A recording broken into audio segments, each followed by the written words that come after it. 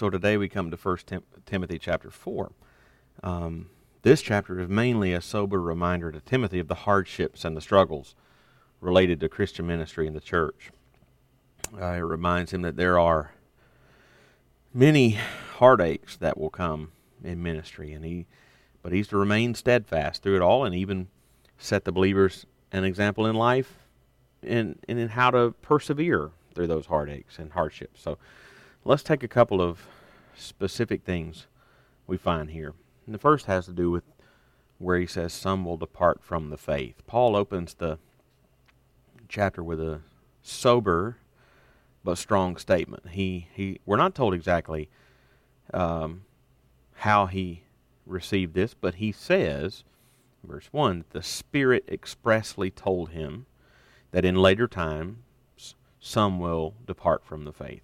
If this is a revelation to Paul from the Holy Spirit of God, and it is, then it, like the rest of Scripture, is infallible and inerrant. Unfortunately, the infallible and inerrant revelation given to him in this instance from the Holy Spirit, as we noted, is that in later times some will depart from the faith. That's quite a sobering truth. We know from elsewhere in Scripture that Paul is not saying here that there are those who are genuinely saved who at some point will walk away from Christ and lose that salvation they previously had. No, these apparently are people who at some point in time made credible professions of faith in Christ and thus were outwardly associated with and members of the church. But all the while, despite professions coming from their mouths or their activity within the church, there was never any genuine spiritual life in their hearts. Remember, the Scripture says in Romans 10:9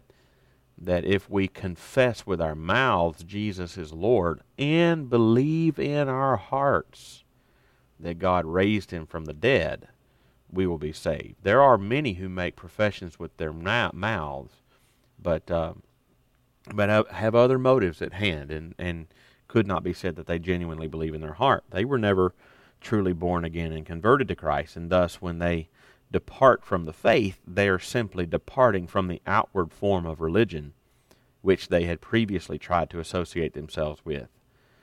It was never real to begin with, and time told the true story. When was this to take place? Paul says very clearly that it would take place, according to verse 1, in later times. Translation, now. We're living in later times. Therefore, it behooves every believer to examine yourselves to see whether you're in the faith, 2 Corinthians 13:5, and 2 Peter 1:10, to make your calling and election sure. We've been studying Hebrews in Sunday school this year. We've seen the many warnings and thought about those very carefully all this school year.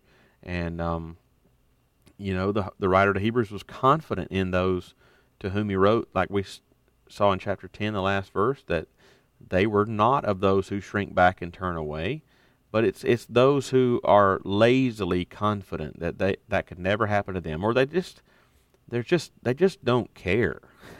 That's the ones that are in the most danger of that very thing. For proof of that, consider what Paul tells Timothy himself later in this chapter, and that is, namely, train yourself for godliness.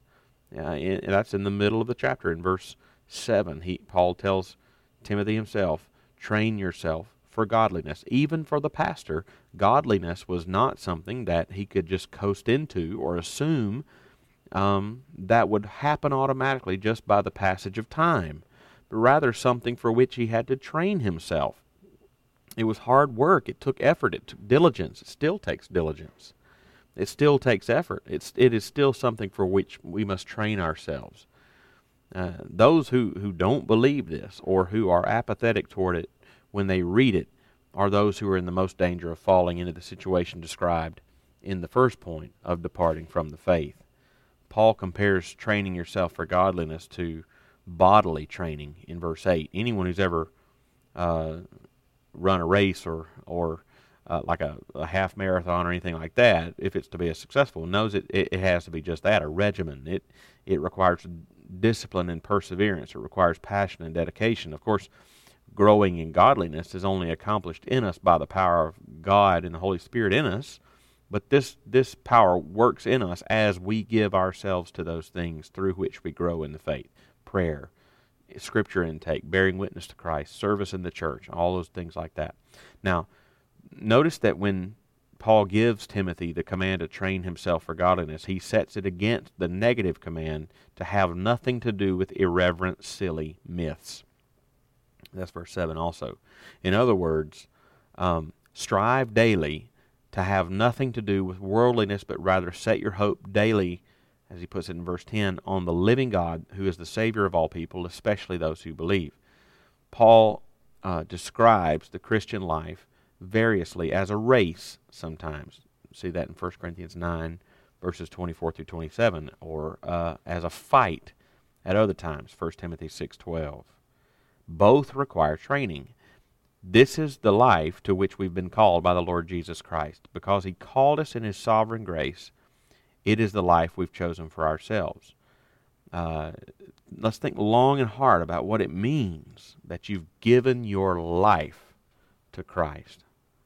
That's a couple of thoughts from 1 Timothy chapter 4.